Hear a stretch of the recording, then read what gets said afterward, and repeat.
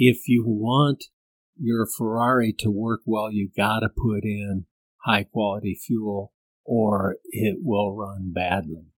You'd be better off having a Volkswagen if you're going to use poor quality fuel. The Volkswagen will run just fine, never go that fast, but it'll eventually get you there. But if you want to function at the highest levels, you have to put in good quality fuel.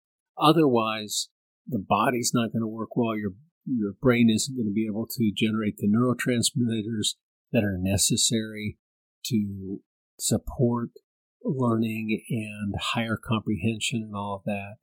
If we don't get the sleep that we need and we don't give our body and our brain a chance to renew, and we don't give the brain a chance to encode the memories, the learning that we're after, of course we can't expect very good results.